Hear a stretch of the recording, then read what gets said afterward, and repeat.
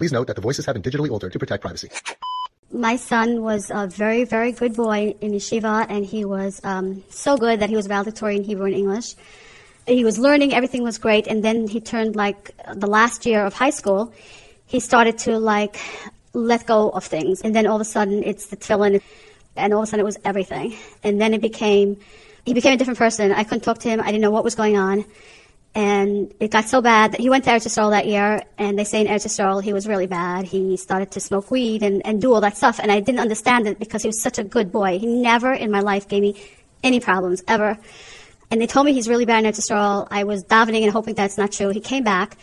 As days went by, I saw how bad he was. He was in Gehenna. He says, Ma, you don't know where I've been. He's been in the worst places.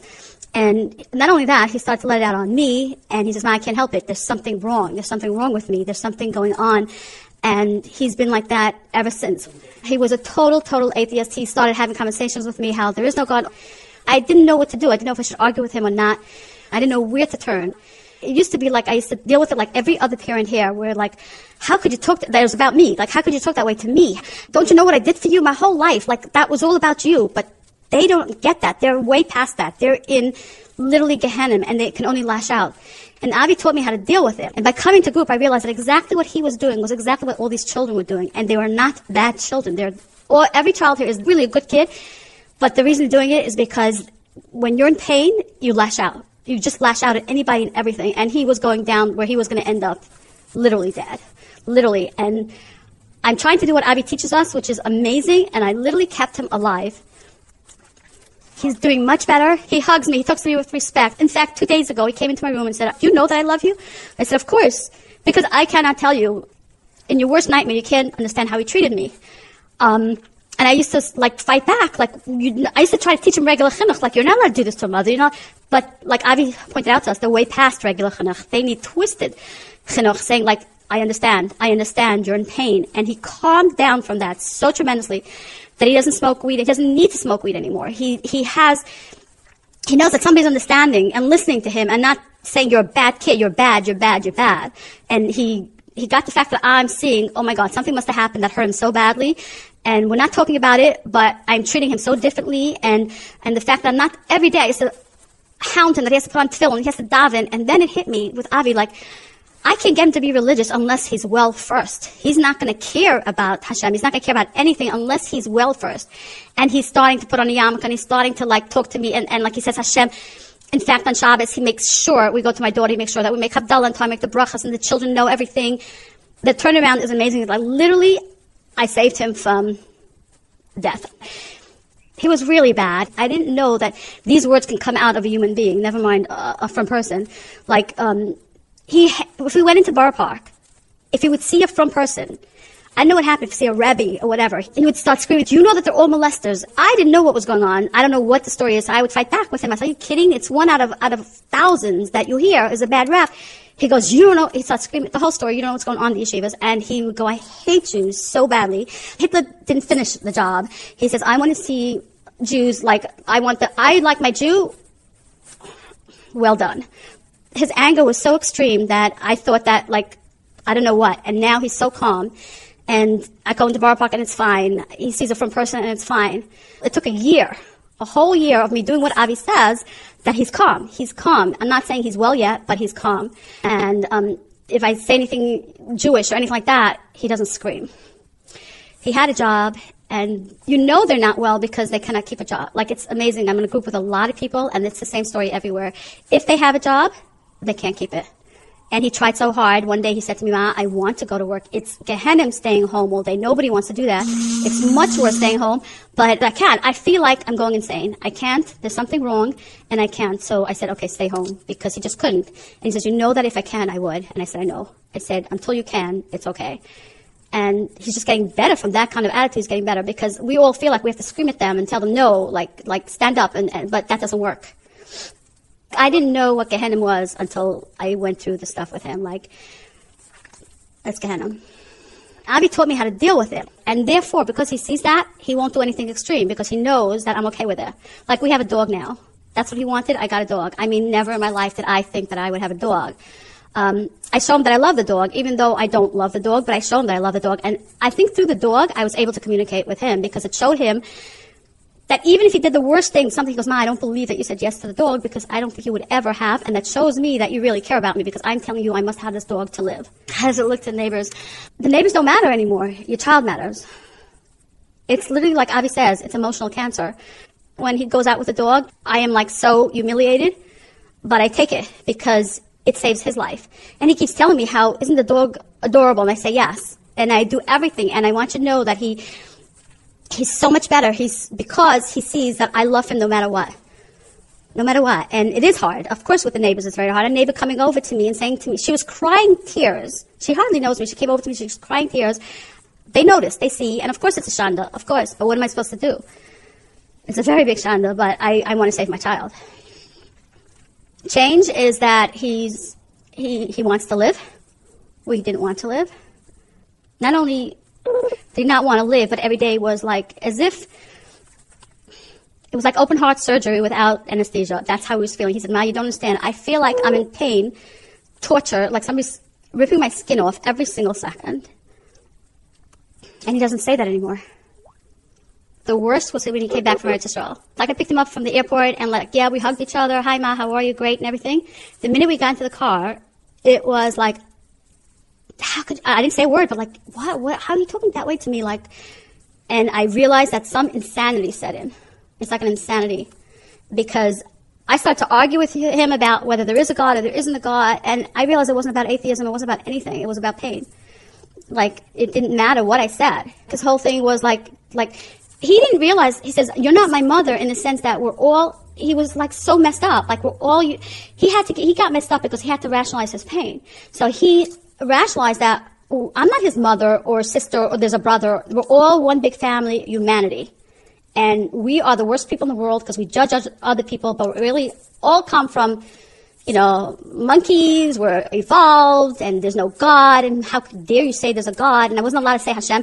In fact, I was in the car one time and somebody told me something and I said Baruch Hashem. And he started screaming at me, how dare you believe in that stuff? How dare you say Baruch Hashem? And I was in shock. So I started to answer and he started screaming at me, you are such an idiot. You think there's a God. And it took me a while to realize that there's nothing I can say that will change him, but I have to change the way I deal with him because it wasn't making sense. Like logic was not working. I literally believe had I not come to Avi, he would be a statistic. He would be a statistic, meaning that he wouldn't be here anymore because you can't take that kind of pain. It's emotional pain that is so severe and it doesn't go away. You think like you go to sleep and the next day you'll feel better. It does not go away. And they cannot sleep. And so they go insane because they haven't slept and there's sleep deprivation and they're literally insane. And they realize they're insane and therefore they want to leave this world because they feel like the insanity is not leaving. And nobody gets me, and nobody understands me, so why am I here? What they have in common is that something happened to them. Definitely trauma. There's all different kinds of trauma. They don't talk about it because it's so painful. Like, I am so close to him right now, and he still cannot tell me what hurt him.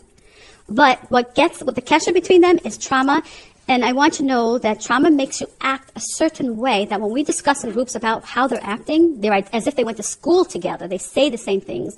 They act the same way. It's all trauma motivated. Until I came to Avi, so I realized that he's not himself. There's extreme pain there, extreme. And none of them really want to live. And they act they act out and they do things that they know that will ruin their lives for the rest of their lives. And the chances at shidduchim or anything like that, they know it and they cannot help it because they're in pain. They can't think logically. Oh my God, this move is going to affect me for the rest of my life. They don't even think that. They just want to get through that moment. That's why they start to smoke weed or do drugs because they have to numb the pain. They're not bad kids. They're not turning to drugs because they want to do the type of drugs. They're turning to drugs to numb their pain. They are in such severe pain. Even though they know they may end up dead if they continue down this road. They know it. These are not the stupid kids. These are the brightest kids. He said to me that there's no way he's getting married because he cannot give this over to a child. Like, the way he is, he cannot give this over to a child, and so he knows he's not well. It's literally like cancer, but it's emotional. And you don't see it on the outside. You look at them and they look fine. But the pain, he said to me, he says, I feel nothing. I feel no joy, and I feel no pain, because the pain was so severe, he had to numb himself. So he says, right now, I feel nothing. and they go around feeling nothing because the pain is so severe. They'd rather not feel joy than feel the pain. He says he wants to erase his past. I don't know what it is. I don't know what happened. And I don't want to ask him if he's not ready, but something happened. He went for therapy. I didn't see anything because this therapist did not understand the whole thing. He went to regular therapy, which was a frum person. I wanted only a frum person. It was a frum person, but he didn't understand it. And it was a year, once a week, and he wasn't getting any better. He was so angry. Angry like you couldn't even see a smile on him. Nothing ever, ever, ever. And he would let the anger out at me because there's nobody else he could let it out on. And until I came here, he actually comes to my room and says goodnight and says, I love you. He never could say, when I once said, I love you, when he came back, he says, how dare you say I love you? How dare you say I love you? And I was like flabbergasted, like, where's he coming from? They couldn't love. They couldn't do the basic thing in love, but they needed it. So now he's much better. I mean, I called Avi before I said yes to the dog, and Avi understood it. Avi said, that he also doesn't like dogs, like we were all brought up that way. But had I not said yes to the dog, I would never see him smile again. And now he's smiling and he laughs. And we even went to my sister, we spent Shabbos together, and they all noticed it. He's totally different at the table. Like he chimes into the conversation, he laughs, he smiles. Before that, he just sat at the table and everybody was in pain because they felt his pain. He sat at the table, this is like the genius of the class, sat at the table and with his head down, with his eyes down. Like he couldn't face you, he couldn't make any eye contact. Now he does, very much so. If I listen to, literally, I'm telling you, if I listen to what Avi teaches, it's immediate. The response is positive. If I fall back to regular parenting, which happens a lot because it's so much training to like not yell when he talks chutzpahdik or anything like that. If I do fight back, I'm done. Like he's back. But if I understand why he's yelling at me, he's an angel. Extreme progress, because I had sent him to therapy, and I from the day I sent him until a year later, he wasn't any less. Imagine walking around 24/7 being so angry. You can't exist like that. You can't. Not allowing any love or positive into you. You can't. You will die. And now it's like, he loves. He's a human being. He's human. He realizes I'm his mother. He realizes that his sister's his sister. I used to say to him when he came home from Israel, I said to him, come visit your nephew. It looks up to you. You're his hero. This nephew was like 7 years old. He looked at me like, what are you saying, nephew? We are all humanity. He's not different to me than any other child in the street. And when I finally got into the place, to my house, to be with the nephew, he was like 6 years old. He felt there's something wrong with my son because my son wouldn't even come near him. He wouldn't allow him to touch him because he said his skin hurt so badly. He said if you touch him, he's on fire. They take every kind of drug not to feel this pain. I'm here for like a year and a half. And he's not on any drugs anymore. He's not smoking weed. He's not doing anything. So many children here are the same story. So many children have gone from the depths of Gehenna to actually functioning. And none of them, had they gone to regular therapy, is there any change? Nothing. You just keep, pushing the money and paying the therapist and nothing. I used to cry to the therapist. I used to say, I don't see any change. And I could see 5 years still paying for this therapist and seeing no change. He would come home with such anger. He knows he's not allowed to hit a mother. But his anger and whatever he's been through made him do it. It's like, and then he would say, Mom, I'm so sorry. Like, he says, something is wrong. Something is wrong they know there's something wrong in their brain. They know there's something wrong emotionally, extremely wrong. And they want to be better. They want to be part of our lives. They see what a beautiful life it is. And yet they're being thrown away. And if we turn our backs to them, we will lose them. When we share our stories, it is the insanity is the exact same. The exact same, as if it's exactly how it's supposed to be. Like, this is how insanity sounds. And every child here was their best child and their smartest child and did very well in school. And then all of a sudden, the downfall, and you go, what happened? And the first day you go, what's going on here? And you go into denial. No, there's nothing wrong. And then you go, oh my God, there's really something very wrong. And someone suggested me, come to this group. and he's alive because of the group. This was also, it was a learning process for me too. Trauma. It's coming out first. The scientific knowledge is coming out now about trauma. Any kind of trauma will change you, the brain, the chemistry in the brain, where parts in the brain shut down, the normalcy of the brain shuts down, and they will do things that shock themselves because the pain did that. The trauma does something physically, besides most physically in the brain chemistry, because a person can't take so much pain, so the brain shuts down. I don't think anybody here had a problem child. Maybe they had a child with a problem, but they weren't a problem child. I don't know how many people care to save these children, but we care, and Avi cares so much that he gives so much of his time. Like, he doesn't have to. He doesn't have to. He doesn't charge a cent. We call him 2 o'clock in the morning, 3 o'clock in the morning, 4 o'clock in the morning. He has never said no. He's never not answered the phone. Your family member will not answer the phone. He answers the phone. Always. We were saying, like, he's a tzaddik, and he's always sending us emails of chizuk. Always. Like, you don't understand. I wait for his email because there are times that I cannot take it, and the email comes in, and it's like a Dvar Torah or something, and it gives you such chizuk, and you say, okay, this is my nisayon, this is what Hashem gave me, and everybody has nisyonos, and this is mine, and I have to be strong enough because another neshama is involved. And I have no choice. I want to get out of it just like anybody. I don't want this. You know, I was a happy person, and I want to have a happy life like everybody else, but this is what was dealt me. I know there's worse that people are dealing with. Just like you're there for a cancer child, why is it okay to be there for a cancer child when this is cancer, but you don't see it? It's inside. It is so severe. So I have to be there for him. It's not easy on us. It's hard work. It's very hard work. But the minute we see, like, improvement, it's like, I forget all the pain that it took to get there. And I also have a very, very strong support system. My family I couldn't do this myself. My family's there. And I hope they're getting it also, because until you go through it, you cannot get it. And I don't know how Avi got it, because Baruch Hashem, he has wonderful children. Baruch Hashem, he should always have wonderful children, because if there's anybody that deserves that, it's him. But he understands it so well that we say that he was put on this world to help us, because we would have nobody else. And there are such fine people in this group. Every parent here is a good parent.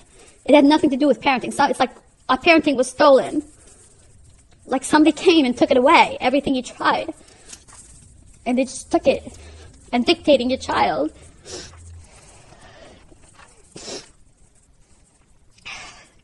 I didn't realize it's like it could be 5 to 10 year journey.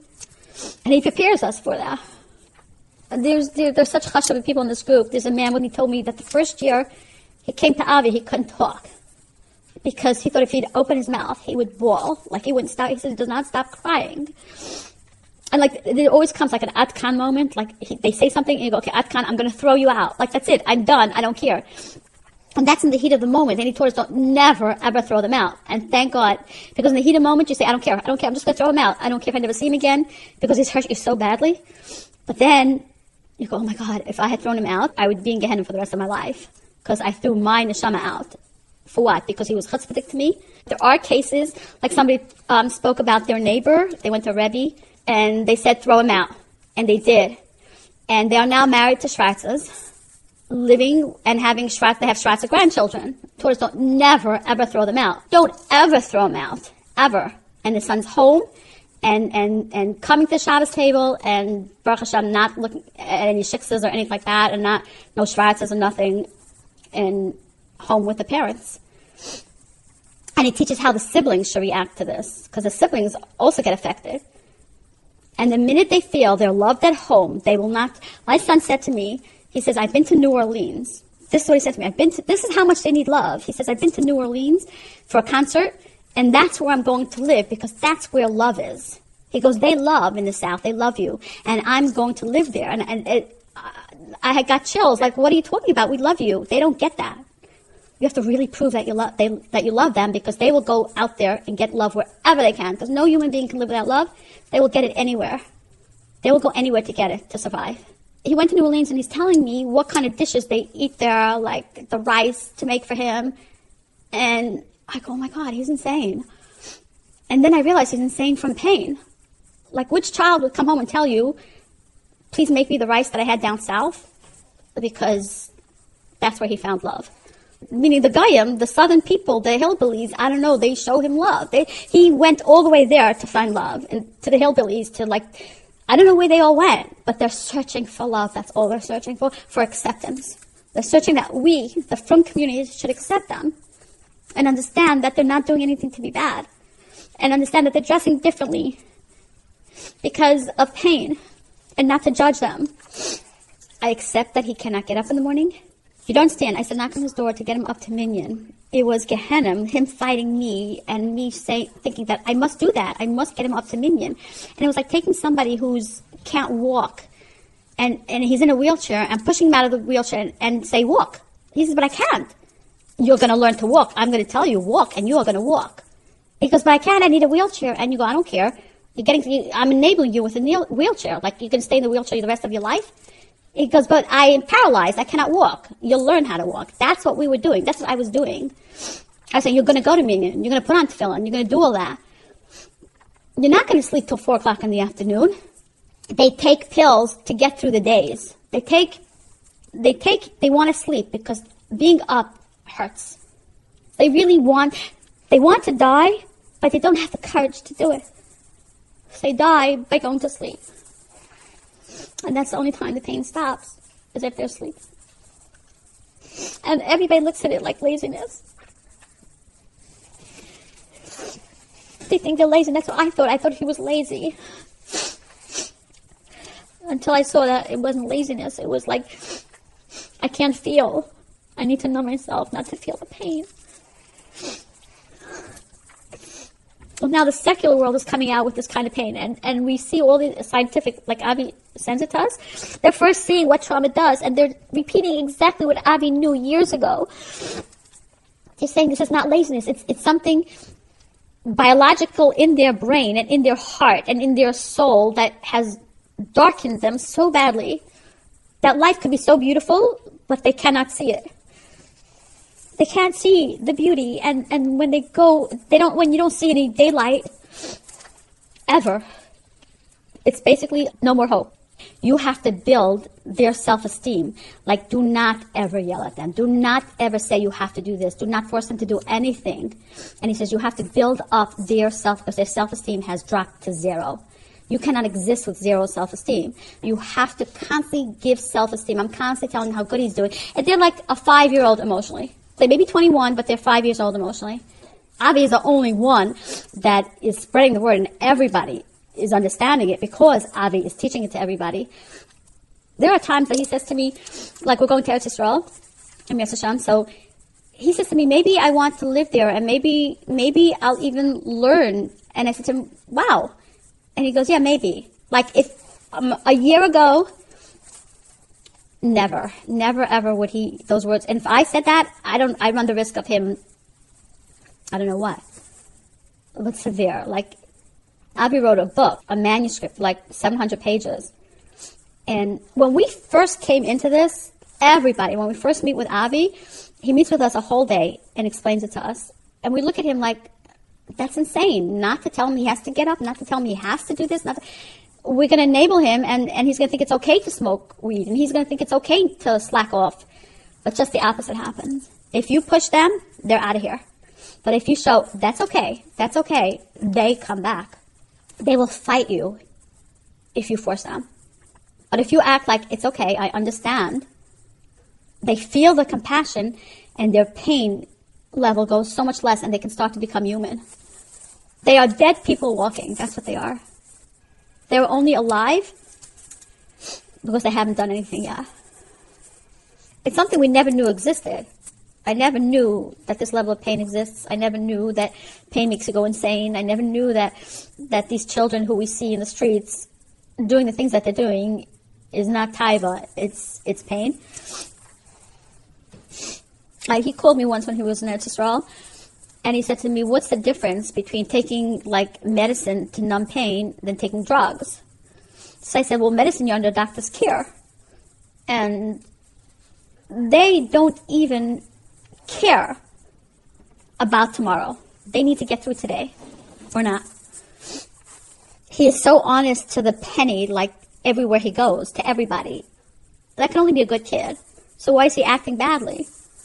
He's the most compassionate kid. Like, if I say something bad about a friend of his, he will defend him to the death because they're good kids. They're good to neshamas. They feel like they've been neglected or like thrown away. And that feeds on their pain. Like, if they're shown that we care about them, they become so much healthier.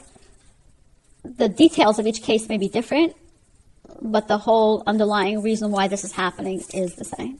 I hope I made it clear. I guess Dvarim Hayotzim in Aleid, Nechosim in Aleid. Like, I just walked in and Avi just said, talk to you. And I hope I cleared you up on it.